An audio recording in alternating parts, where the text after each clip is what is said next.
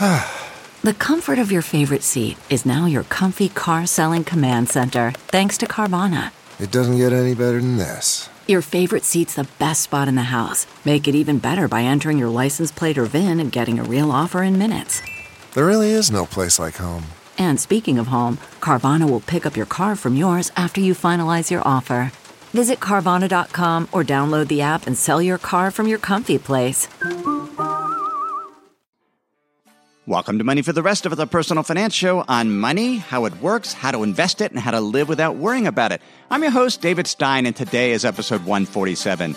It's titled, Is Infrastructure a Good Investment? Last month, Lapril and I drove our VW Gol automobile down a dirt road from our hotel in Tulum through the Shan Khan biosphere to arrive at the fishing village of Punta Allen in Quintana Roo, Mexico. The distance was about 30 miles, and it took just over 65 minutes for an average speed of 15 miles an hour. 3 years ago, my friend Dick and I attempted the same journey on our fishing trip. This time, we rented a Jeep. In 2 hours, we had traveled a little over halfway to Punta Allen and stopped at Llamas Dos, where we spent the night. We averaged less than 8 miles per hour. Now, both times our speed was hindered by huge potholes in the road. In the earlier journey, some of the potholes were as big as our Jeep. Now, this time with Lapril and I, the road had been recently graded, and so we made better progress, but there were still some sizable potholes. Had the road been paved, the journey would have been so much faster. Yet, does it make sense to pave this dirt road that goes through the biosphere? Punta Allen has a population of just under 500 inhabitants. Now, the American Road and Transportation Builders Association estimates it cost roughly $2 million to $3 million per mile to build a road in a rural area of the United States. Now, granted, in Mexico, it would probably be cheaper, but it would still cost hundreds of thousands of pesos per individual at Punta Allen. Should the government pave the road? When you travel through Mexico, there's always signs that says this work on this road has been sponsored by the state government or the federal government, and how much money was spent and what improvements were being made. Robert, who is a member of the Money for the Rest of Us Hub, is a listener, wrote me and recalled a time he drove, this was in 2009, he was driving from Charleston, South Carolina to Seattle, and he passed through or near Yellowstone National Park, right near where I live here in Idaho. He says he was on a 2-lane road in the middle of nowhere, and there were more bison near the road than people, and he remembers passing a sign that said the construction of the road was funded by the American Recovery and Reinvestment Act of 2009. And he remembers wondering how, this is the middle of nowhere. Why are they building and working on a road funded with federal money that's just very, very far from anyone? What's the long-term benefit? Does it even have value in the short term in terms of hiring workers? And he says it's not like Yellowstone benefited from any substantial length of time from the temporary influx of contractors. And so we want to look at infrastructure. Does it make sense? How do we decide, or how does the government decide, or the private sector decide whether to undertake an infrastructure project? And is infrastructure something in our personal investments we can invest in, and does it make sense?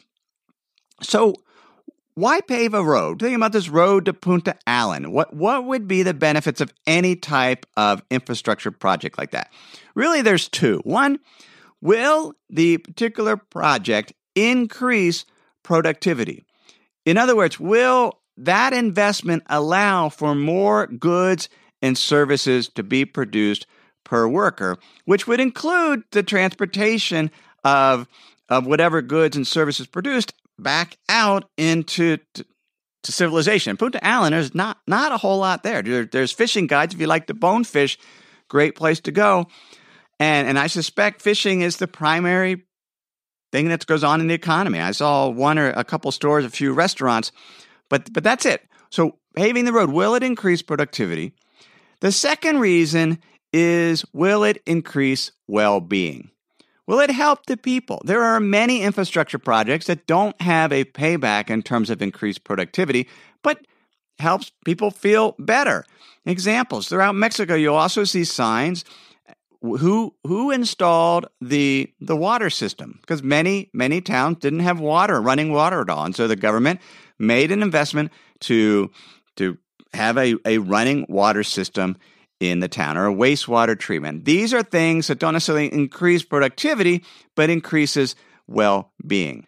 Here's how the Congressional Budget Office puts it as it relates to highways. They write, spending for highway infrastructure can increase economic productivity and well-being by providing benefits to businesses and households. It can increase the productivity of businesses when it reduces freight delivery costs, shortens travel times, or improves reliability.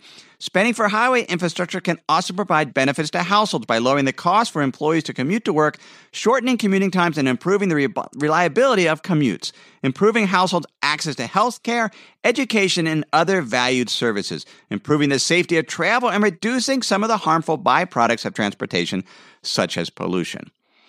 Now, how are highways infrastructures funded in the U.S.? And the major source is the Highway Trust Fund. It was created by Congress in 1956 to basically expand the interstate highway system. And in 1982, Congress added a mass transit account to finance federal investment in subway and public transportations. Most of the revenue that goes into, or much of the revenue that goes into these trust funds are from use taxes, particularly a gasoline tax of 18.3 cents per gallon. It's a federal excise tax on gasoline and gasohol. And then there's a 24.3 cents per gallon tax on diesel fuel, and some additional taxes on compressed natural gas, on heavy trucks, and truck tires. So in a recent years, revenues from this highway trust fund, from this use tax, was $38 to $42 billion. But still, that wasn't enough to maintain the highways. The CBO says that from 2008 to 2014, lawmakers have transferred about $143 billion additional money from other sources to help that trust fund, the Highway Trust Fund, maintain a positive balance. Now, what's interesting is, and this gets to Robert's thoughts as he was driving through Wyoming, how is it this road got selected? Now, if the road was in Yellowstone National Park, I can tell you there's a lot of traffic in the summer in Yellowstone National Park. But there are also roads in rural Wyoming that get repaved, and you have to wonder, there's not a town anywhere near. And so the CBO says, spending on highways does not correspond very well with how the roads are used and values. Almost all federal spending for highways occurs through formula grants to state and local governments. And historically, less than half of the funding has been tied directly to the amount of travel on the roads. So there's roads being paid for by federal funds and state and local governments that aren't necessarily the most highly traveled road. In other words, it's not a change, an infrastructure investment to increase productivity. It's an investment to increase well-being. Now, an example of a road out when we were in Teton Valley, Idaho, at our farm, there were two roads to our farm. One was just a completely dirt road, and they would grade it every once in a while, very hilly, just didn't make sense to pave. The other had been a paved road, but had as big as potholes in it as we saw on the way from Tulum to Punta Allen. And the county never had enough money because the citizens didn't value sufficiently raising their taxes to pay for it. And so what did the county do? They basically tore up the road and turned it into gravel. They tore up the concrete because they got tired every spring fixing these huge potholes, and then they would torn up again because the road needed to be completely rebuilt and there wasn't enough money. Yet the county approved 3 or 4 subdivisions right by my farm that never got built, but that was going to have 300 to 400 houses in them, which makes no sense. That if there's not a good road, why would you want to add more people? Because it's better to have the funding for roads go to where the most use is in terms of just That just makes logical sense. But as it happens now, that isn't the way it goes about. Here's the CBO again. Even though highway travel is more concentrated on interstates and in urban areas, and urban roads are typically in poorer condition than rural ones, the federal government and state governments typically have spent more per mile of travel for major repairs on rural roads. Moreover, the extent to which new highways boost economic activity has generally declined over time, increasing the importance of maintaining existing capacity. Yet spending has not shifted much accordingly. Sounds like more federal money is going to building new roads as opposed to where you're not getting the productivity boost as opposed to maintaining the roads, particularly where the most people drive. The American Society of Civil Engineers estimate 42% of Americans' major urban highways remain congested, costing the economy an estimated $101 billion in wasted time and fuel annually. Now, the American Society of Civil Engineers, they do a infrastructure report card every 4 years. The most recent one was in 2013. Next week, early March, I think March 7th, they're going to introduce their new report card.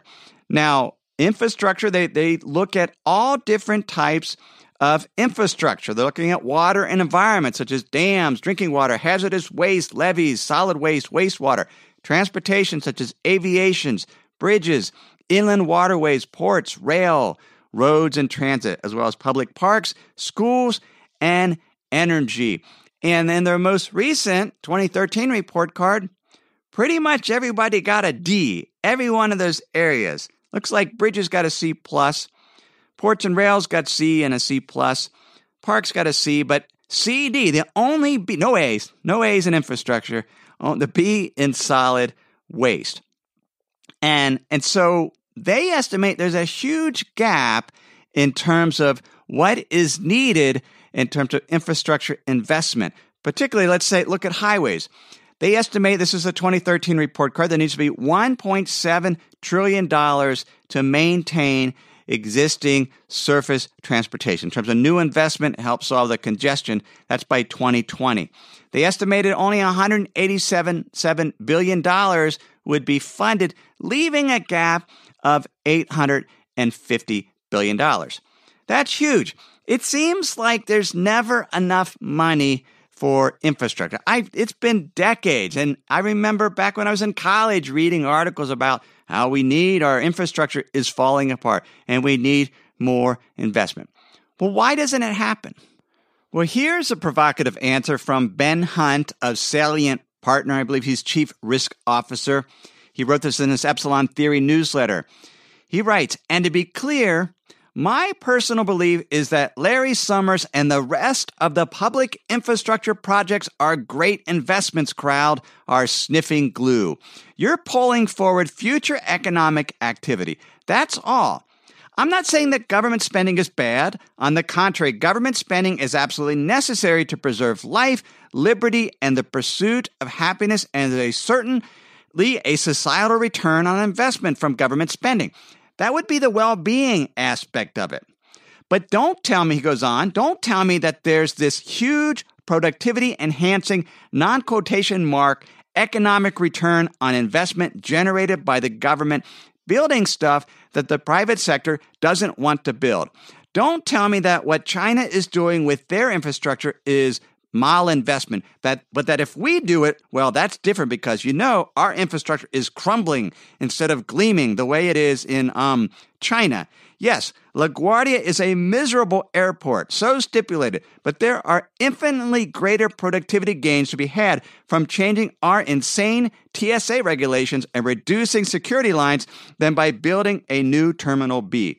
If you want a massive Keynesian deficit spending program on top of our massive current debt, fine, make the argument. There's an argument to be made, but don't put a specious investment wrapper around it. Infrastructure is funded in two ways. Either the government builds it, and we've seen with the highways, they're building it, but often in the wrong places, and the money is diverted in a way that it probably isn't based on use. It's not going to the most badly needed areas. or citizens aren't willing to raise their taxes in order to pay for it at the local and state level, or it's because the private sector is unwilling to build it for some reason. Either they're not seeing an economic return to justify the cost, or there's something else prohibiting it. Here's one thing that's prohibiting it. This is from The Economist. Private investors don't fix roads for the sake of smoother asphalt. They do it to get a return on their investment. That means the projects undertaken will be the ones that make money through user fees, in most cases, tolls. This public-private partnerships called P3S depends on being able to generate an income stream from an infrastructure investment. And the reality is, we've lived in a country where most roads are free. In terms of day-to-day, we don't pay tolls. We don't like to pay tolls. There is a public backlash whenever tolls make sense. But there's actually an economic argument for having more tolls than we currently have. And I'll explain that after the break. Quick math. The less your business spends on operations, on multiple systems, on delivering your product or service, the more margin you have and the more money you keep. But with higher expenses on materials, employees, distribution, and borrowing, everything costs more. So to reduce costs and headaches, smart businesses are graduating to NetSuite by Oracle.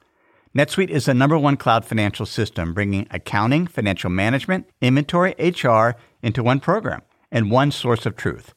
With NetSuite, you reduce IT costs because NetSuite lives in the cloud with no hardware required, accessed from anywhere. You cut the cost of maintaining multiple systems because you've got one unified business management suite. You improve efficiency by bringing all your major business processes into one platform, slashing manual tasks and errors. Over 37,000 companies have already made the move. So do the math. See how you'll profit with NetSuite. With everything getting more expensive these days, it's wise to find ways to cut costs and boost performance at the same time. You can do that with NetSuite. And by popular demand, NetSuite has extended its one-of-a-kind flexible financing program for a few more weeks. Head to netsuite.com/David. That's netsuite.com/David. netsuite.com/David.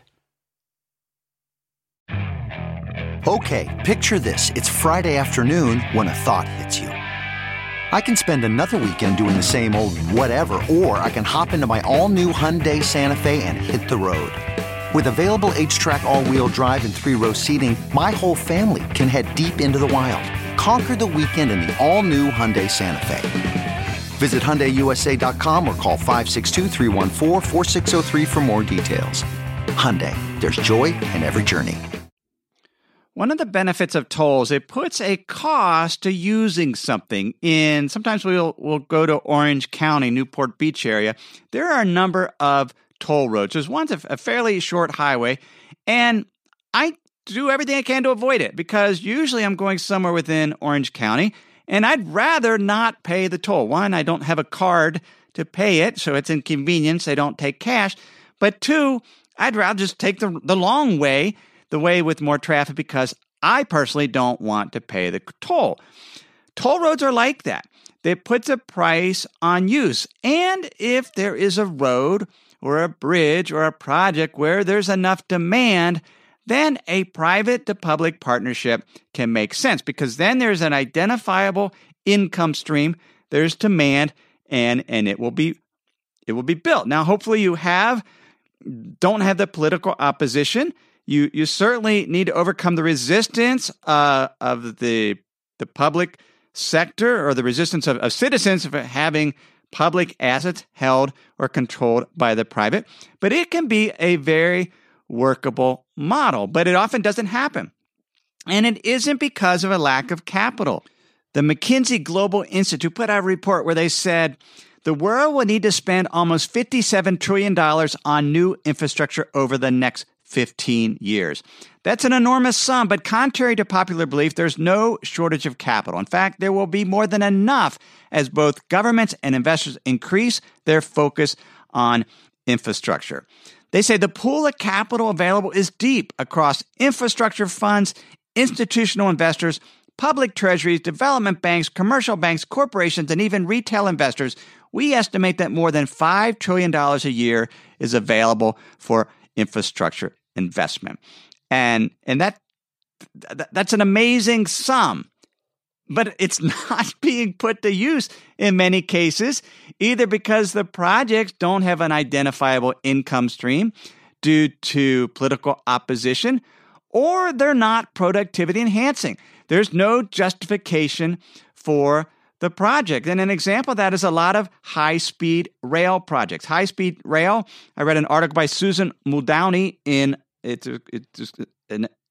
a magazine called In the Black. It was titled Bullet Trains and the Economics of High-Speed Railways. And all the links I've mentioned in this episode will be in the show notes at moneyfortherestofus.net. Or if you remember my free insider's guide, you can get that sent to you in an email, free right after each week's episode is done. You can sign up for that also at moneyfortherestofus.net, or if you're a U.S.-based listener, just text the word insider to the number 44222.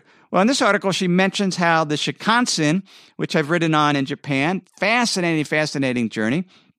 It shot out of the Tokyo station more than 50 years ago, and more than 5.6 billion passengers have safely traveled along that. It was able within 10 years to pay back its development cost and start essentially making a profit. It serves between Tokyo and Osaka, which is about 3 hours.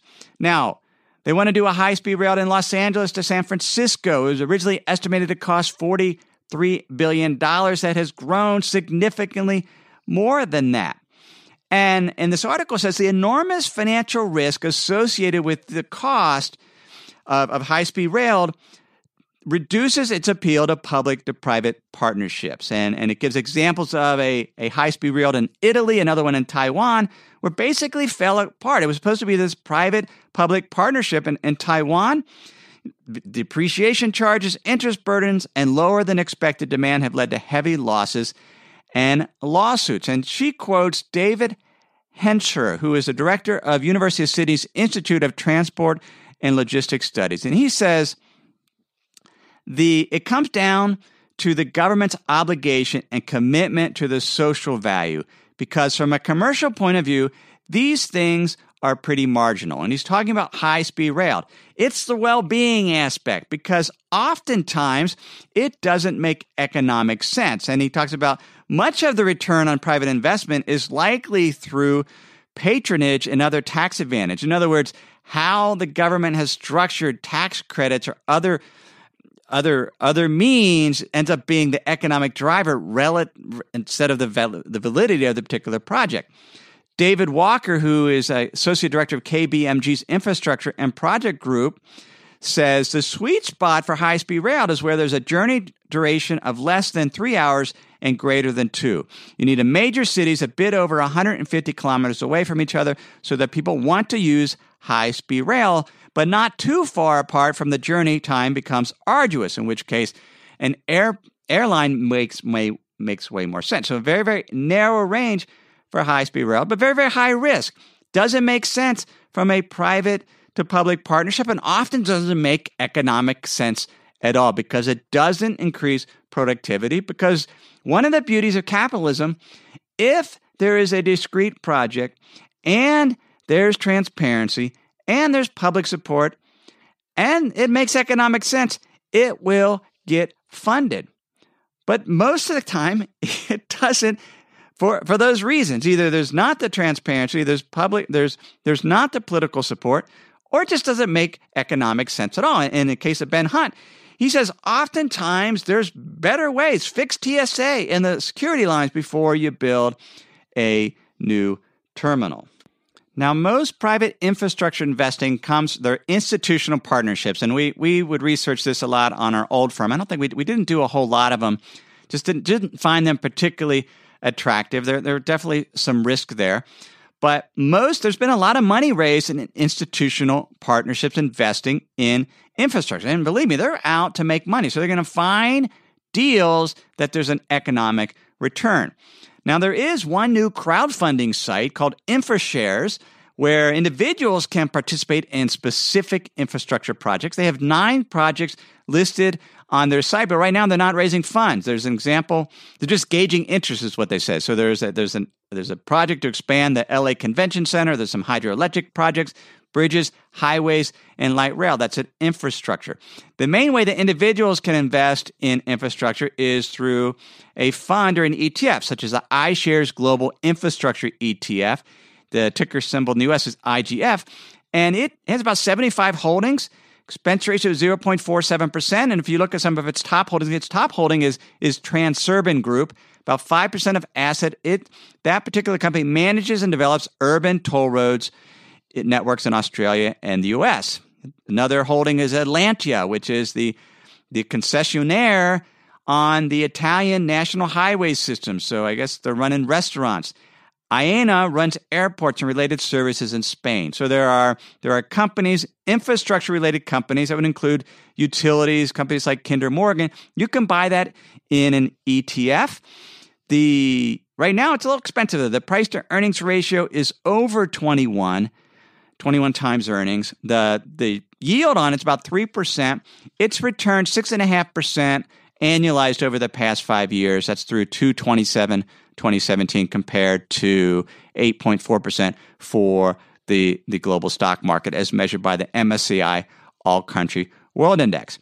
You can also invest in bond-related investments tied to infrastructure. The American Recovery and Reinvestment Act of 2009 created what's called Build America bonds. These were taxable municipal bonds that essentially there was a tax credit or other type of subsidy, federal subsidy, to the bond issuer or the bond holder to build infrastructure type projects. There's an ETF. It's the PowerShares Build America Bond ETF, BAB, I believe is the ticker symbol, and it's yielding about 3.8%. The challenge with that, its duration is 9 years, so a lot of interest rate risk, so probably not a great investment, but it's at times there are fixed income investments tied to infrastructure investing. So is infrastructure a good investment? Oftentimes not. There's been a lot of capital raised for infrastructure investing, but the projects aren't coming to fruition because they don't increase productivity sufficient enough to generate an economic return. Or there's projects within the public sphere that don't get funded because citizens are unwilling to fund them through increase in taxes. And so it doesn't happen. As a result, we get this report card that says there's a big gap, yet oftentimes it takes a crisis for something to get funded. So there are some options from a personal investment standpoint you can look at. But one of the things I found most fascinating in researching this was a paper written by sociologist John Ury. And he talked about this concept of locked in. We have this huge transportation and road network in the U.S. and around the world that started in the late 19th century when they had horseless carriage races between petroleum-powered cars, essentially, steam-powered cars, battery-powered cars, and petroleum-powered cars won out. And as a result, there is now an entire complex of interlinkages that supports the automobile culture, such as the manufacturers of car parts and accessories, petroleum refining and distribution, road building and maintenance, car sales and repairs, roadside service areas and hotels, retail malls and shopping centers, and suburban housing development. Ury writes, this system of automobility, which is what he calls it, stems from the path-dependent pattern laid down from the end of the 19th century. Once economies and societies were locked into what I conceptualize as the steel and petroleum car, then huge increasing returns resulted from those producing and selling the car and its associated infrastructure products and services. Social life more generally was irreversibly locked into the mode of mobility that automobility generates and presupposes. This mode of mobility is neither socially necessary nor inevitable, but has seemed impossible to break from. From relatively small causes, an irreversible pattern was laid down, and this ensured the preconditions for automobility's self-expression over the past astonishing century. Surely, if we want to give it a name, the century of the car. The car represents freedom and flexibility, but that has come at a price. The car has allowed for the unbundling of home, work, business, and leisure that were historically more integrated.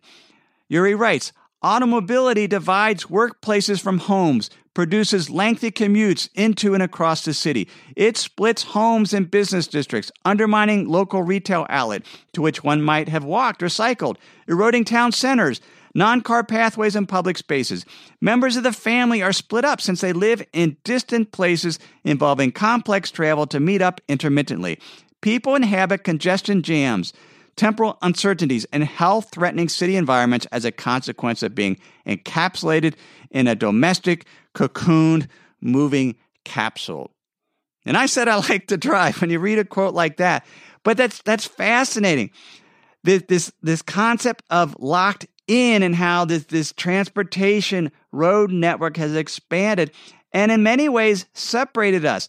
And there's a cost. Yes, we have freedom, but that freedom to drive comes at a cost to the pedestrian or to the cyclist or to rail, for example, to public transportation via rail.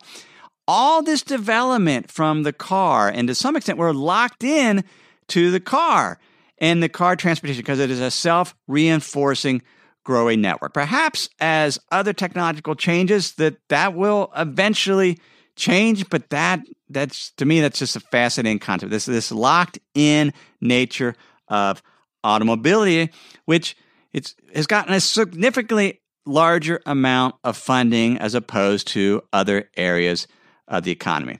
So that's this week's episode on infrastructure. Show notes at moneyfortherestofus.net. Everything I've shared with you in this episode has been for general education only. I've not considered your specific risk profile. I've not provided investment advice. Simply general education on money, investing in the economy. Have a great week.